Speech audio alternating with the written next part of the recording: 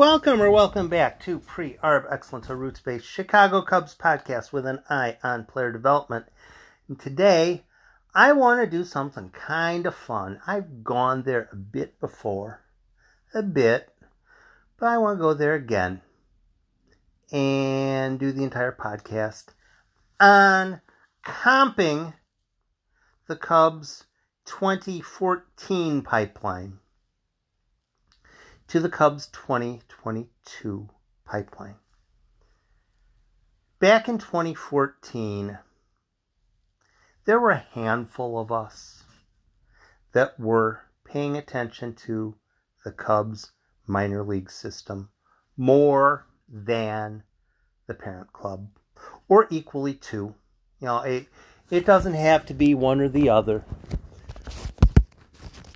If it's a Thursday night and you're a Cubs baseball fan and the Cubs aren't playing on Thursday, sometimes people will, I might as well check in on one of those minor league teams because I've heard I'm supposed to.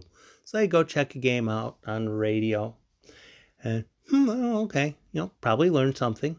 For some people, it'd be hideously torturous because they don't know all of the players already and they'd have to learn some stuff, and they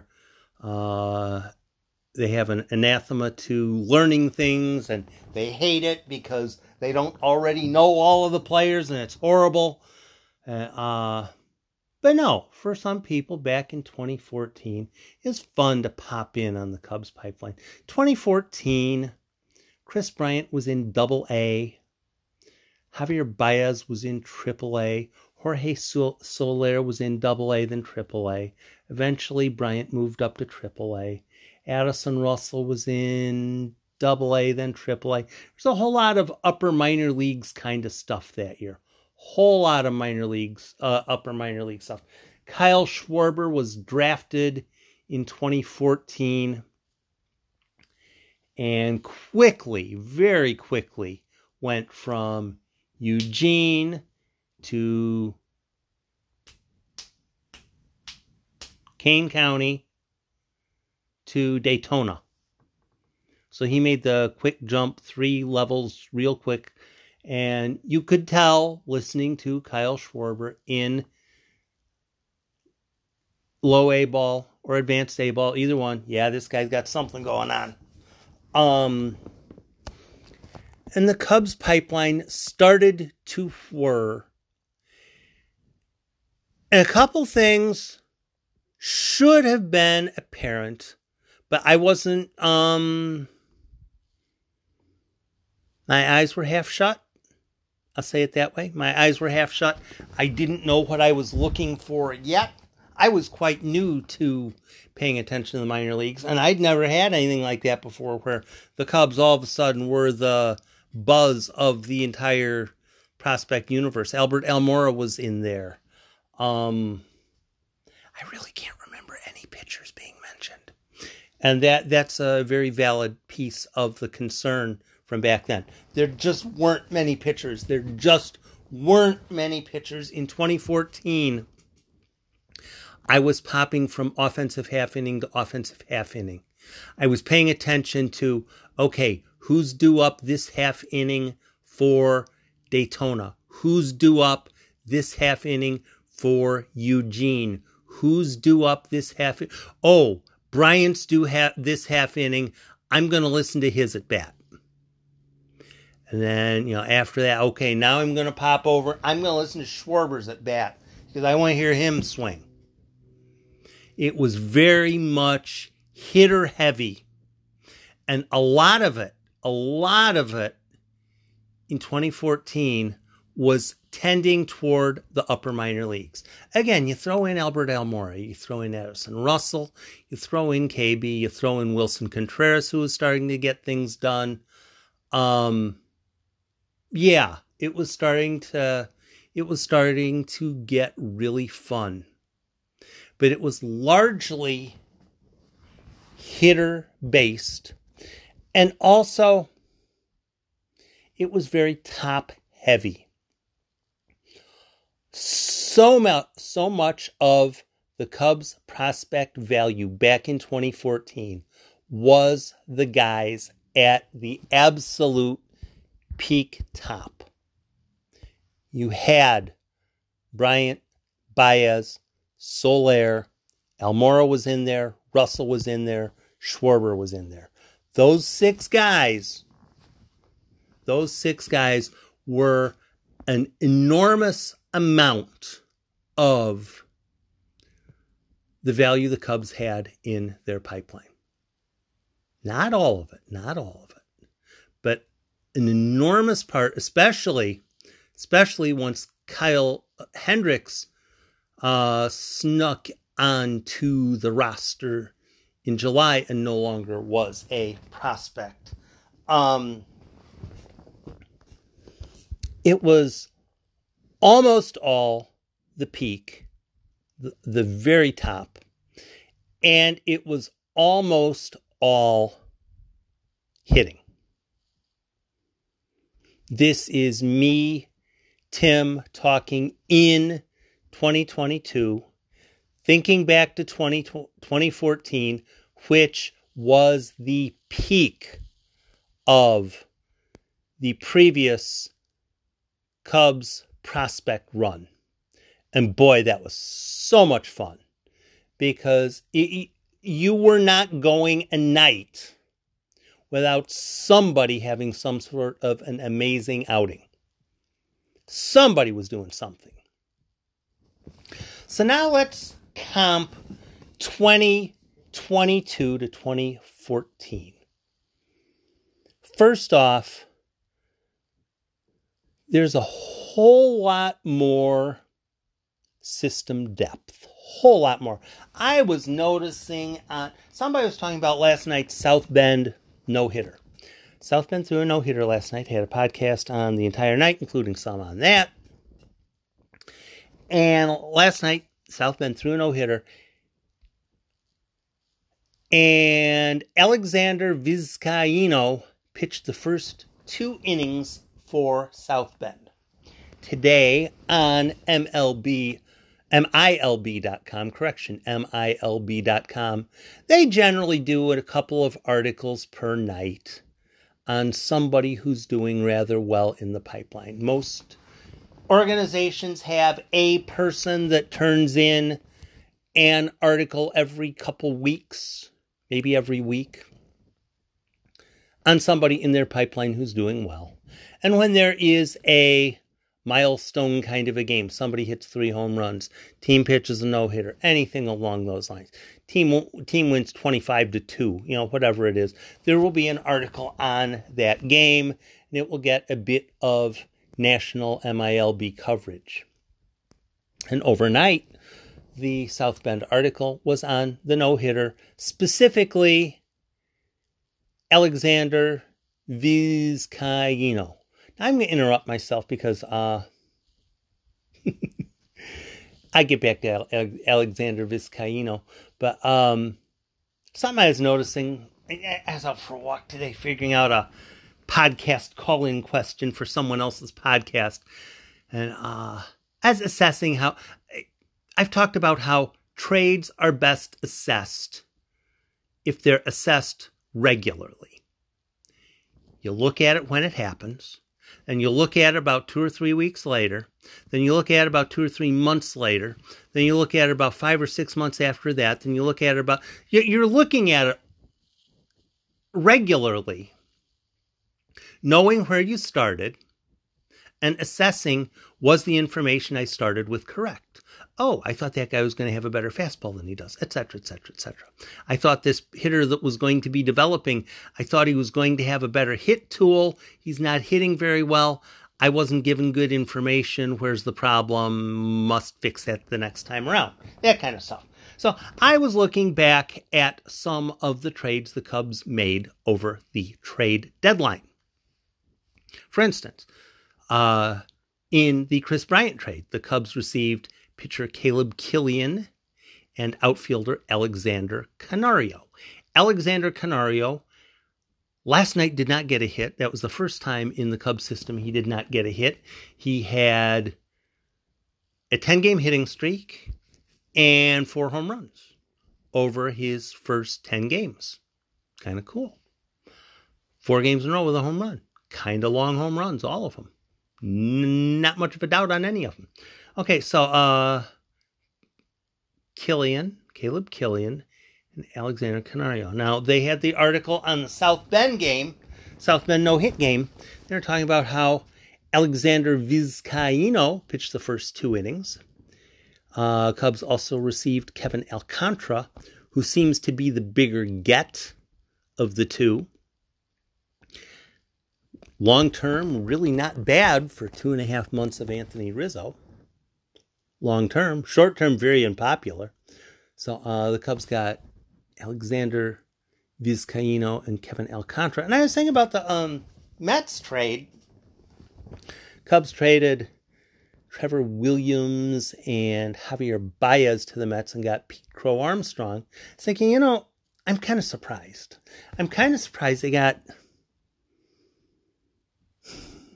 They got Alexander Canario and Caleb Killian. They got Alexander Vizcaino and Kevin Alcantara. I'm surprised with the Mets trade they didn't get Alexander Ramirez, who is an outfielder in the Mets system. Because then they could, the great Alexanders or something like that. It would be a great nickname for all 3 of them. You trade the 3 franchise guys and you get Alexander the Great for all of them. It'd be really, hey, I didn't call into the podcast with that question, or I didn't even form it into a question, but getting the 2 teams having an Alexander, and the one guy that I was actually researching, that I was paying attention to and half expecting him to get, was also named Alexander, but they didn't get him. They got the 2 Alexanders I didn't know, but they didn't get the Alexander they did know about. Okay, so Alexander Vizcaino on the MILB.com, they were referencing the MLB.com prospect rankings, and Vizcaino is ranked 8th. I'm thinking there's absolutely no way Alexander Vizcaino should be 8th in the Cubs pipeline. He's 2nd of the 2 guys they got from the Yankees. Alexander Vizcaino is not better than Kevin Alcantara as a prospect. Alexander Vizcaino is not better than Reggie Preciado. Alexander Vizcaino is not better than Brennan Davis as a prospect. There's a whole heap of guys in the Cubs prospect pool that are not better than Alexander Vizcaino. Alexander Vizcaino is a perfectly good get. He is a perfectly reasonable get for the Anthony Rizzo trade. And I can understand why the Yankees, a bit up against a 40-man roster crunch, would have been willing to include Alexander Vizcaino, because as long as the Yankees were going to keep Vizcaino, he was going to cost them a 40-man roster spot. And they really didn't want to DFA him because they wouldn't have gotten him through waivers. Somebody would have claimed him. The Cubs would have claimed him. So I can see why the Yankees traded Vizcaino. But Vizcaino is not among the Cubs' top 8 prospects. I hope he makes it to the major leagues, but until he's getting out until a pitcher is getting hitters in Double-A out, until a pitcher in the minor leagues is getting out Double-A hitters, he's probably not as good as pitchers who already have been getting out Double-A hitters. Caleb Eckert, reliever, probably not going to be a major stud at the major league level, but he's already getting out Double-A hitters. Ethan Roberts got out Double-A hitters, moved up to Triple-A. Ethan Roberts right now is better than Alexander Vizcaino. And Alexander Vizcaino is the 8th best prospect in the Cubs system. Yeah. I know prospect lists aren't necessarily about who's the best right now and who's most ready, but Vizcaino's not going to be a starter. He's not going to be a starter. Alexander Vizcaino is not going to be a starter. Anderson Espinoza is not going to be a starter.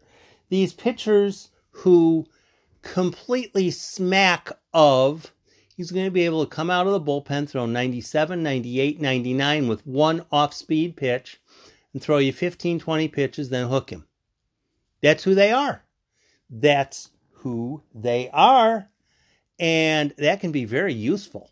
That can be very useful, but it's not eighth best prospect in a really deep talent pool. 2014 was almost entirely about offense and who's coming up next and who's going to hit the next 415-foot home run fly ball. That's what 2014 was about, and it was bonkers because somebody keep doing it. It wasn't that somebody hit one, then somebody else would hit one. Somebody would be hitting a home run, and you'd be responding back to, yeah, that home run they hit tonight in the 7th inning was pretty cool. It's like, no. He just hit one now. This was his second home run tonight. Oh, I'm sorry. I missed that because I was listening to Schwarber hit a home run, and that was what it was. Guys were hitting home runs within 30 seconds of each other between the four different teams. It was absolutely hilarious, and it really pissed off Chicago Cub only fans because the Chicago Cubs team was terrible, and all the people who were following the Cubs minor leagues were absolutely laughing and giddy and high-fiving each other online, all that, because, hey, look at all this talent we're following. It was very top-heavy, and it was very offense-only. 2022 is nothing like 2014. 2013, once all of the players who are currently in Mesa or higher are probably back again doing the exact same thing next year in full season ball, then it starts to get interesting. Then it starts to get very interesting. When instead of Myrtle Beach having a whole bunch of kids who last year weren't playing because of 2020 and COVID-19 and all that kind of stuff, next year the kids playing in Myrtle Beach will be the guys who were shredding the out of the Arizona League. Guys in South Bend are going to be guys who were in Myrtle Beach, but you also get to add in Pete Crow Armstrong. Double A, Alexander Canario, baby. Alexander Canario. Plug in a couple guys more. Triple A, irrespective of if there's a work stoppage or not. I think Chase Strumpf will eventually figure things out. They've got him playing a bunch of third base, so he's trying to deal with learning a new position and all that kind of stuff. And Double A pitching is hard to hit. He's starting to figure it out. But next year, whether there is a work stoppage or not, you're going to have Brennan Davis. You're going to have Chase Strumpf. You're going to have guys at every level who are a threat. Now you toss in Cristian Hernandez, who's currently in the Dominican League. Move him up to Mesa. Plug in a couple more guys from the draft from Mesa. James Triantos, he'll probably be in Myrtle Beach hitting the heck out of the ball. And before long, what you end up seeing back in the day, the concept was the Cubs will be successful if they have waves and waves of talent. They had one wave of talent that was incredible. Basically, over a one-year stretch,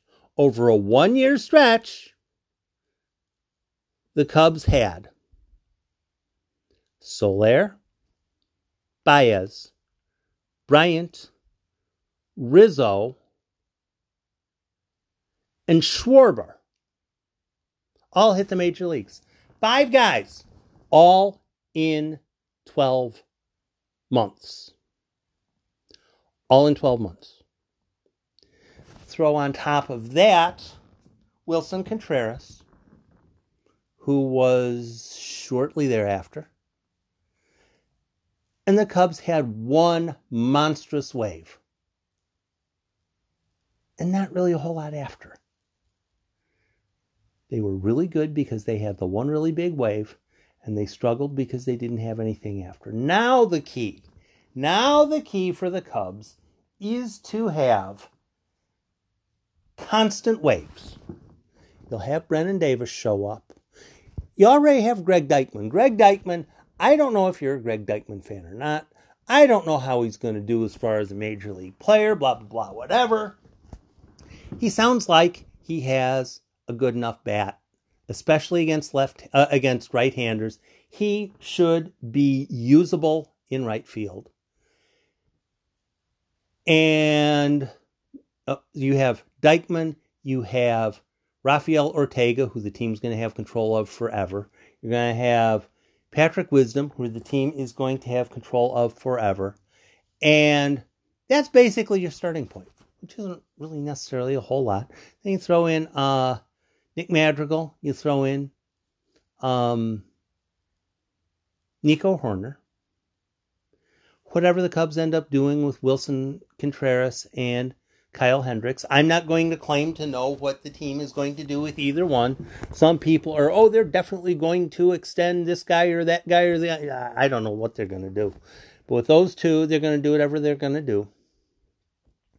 And the goal is, you start with Deichmann. You have Ortega for a while. You have Wisdom for a while. You have Hoerner for a while. You have Madrigal for a while. And you start piecing things together. And next year, Alexander Canario starts to do things. And Pete Crow Armstrong starts to do things. And hopefully, Yohendrick Pinango continues to do some things. And Ed Howard perhaps figures out hitting better his second time around as a professional. Then you start having Owen Casey show up and doing things. And Reggie Preciado and Ismael Mena. And then you have Christian Hernandez behind them. And you just have a constant barrage of this guy's going to show up, then this guy's going to show up, then this guy's going to show up, and this guy's going to show up. You have 8 or 9, 10 or 11 other guys that if they're not playing to the level of the guys that they're competing with, then they get traded as perfectly usable trade pieces because they haven't really been exposed yet. Then you toss in, hopefully, pitchers. Adbert Alzolay, figuring it out, sticking around. Justin Steele, figuring it out, sticking around. Keegan Thompson, figuring it out, sticking around.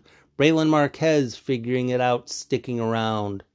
Then you have some of the pitchers who are in Advanced A or Double A. Caleb Killian advancing, figuring it out, sticking around. And then at some point, you start having most of the basics figured. You have the essentials kind of well under control. James Triantos has gotten to a point where, okay, we expect him to do this or that or the other thing. Preciado, is he a shortstop? Is he a third baseman? Kevin Made, what's he going to end up doing? And you just all sorts of these different guys. What's Bryce Ball going to do? You start piecing things together. Your pipeline starts developing better hitters, better pitchers. And then at some point, you get to start assessing where are the actual needs for the team. You don't figure that out today, August of 2021. Yeah, we need to figure out right now who's going to be the center fielder for the next 8 years. No, you don't.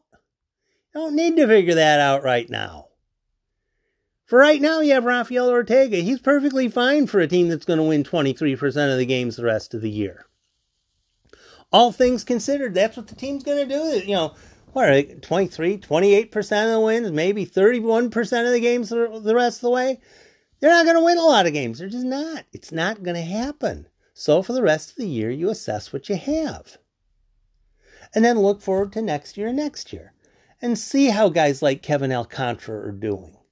See how guys like Owen Casey are doing.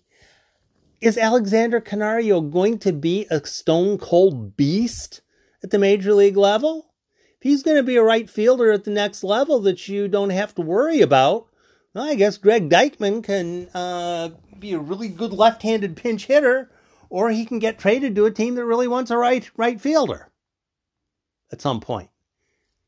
You assess what you have, grow things, take full advantage of all the at-bats that are available in the minor leagues, let people play, let people get better, let people learn stuff, figure out who's any good. If Alexander Vizcaíno ends up even being remotely close to the 8th best prospect in the Cubs' current minor league system, he's going to be really good. He's your 8th inning guy. Who's your 9th inning guy? I don't know. Maybe it'll be Rowan Wick. Maybe it'll be Ben Leeper. I don't know who it'll be. You take advantage of the available time, use the players in AAA at the major league level, make the assessments, make the decisions, and see how it goes. 2014 and 2022 are not really directly comparable. Too often in 2014, the offenses at all the levels were just absolutely mauling the ball with a severe bias toward the high-end hitters doing most of the damage. There have been a lot of games this season where the teams get shut down. Or at least severely limited.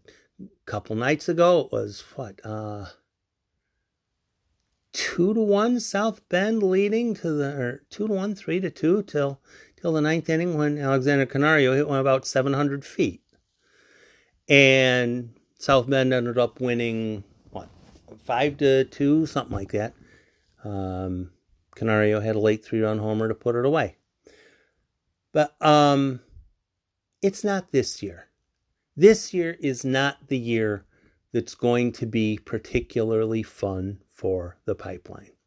That will be next year when more of the interesting players are getting more of the interesting at-bats against full season opponents. You give me a full year with Reggie Preciado playing 5 games a week, with Owen Casey playing 5 games a week, with Pete Crow Armstrong playing 5 games a week, with Reggie Preciado playing 5 games a week, with Brennan Davis playing 5 games a week, Chase Strumpf playing 5 games a week. You give me that, even if there's no major league games. Even if there's no major league games, those minor league games, those are going to be fun. Those are going to be really fun. And unlike 2014, there should also be a bit of pitching. So you can tune in, pick a game. Pick your game. Who do you want? Myrtle Beach? Fine. South Bend? Fine. Tennessee? Fine. Iowa? Fine. Doesn't matter. Pick a game. You should have a quality starting pitcher.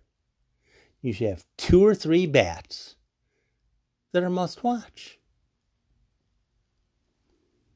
2014, especially July and August, were absolutely bonkers in the Cubs pipeline. 2022,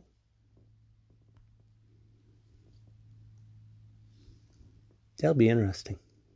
That'll be really interesting from stem to stern. Thanks for stopping by. Be safe. Be nice to others. And definitely consider over the weekend picking at least one minor league game to listen to.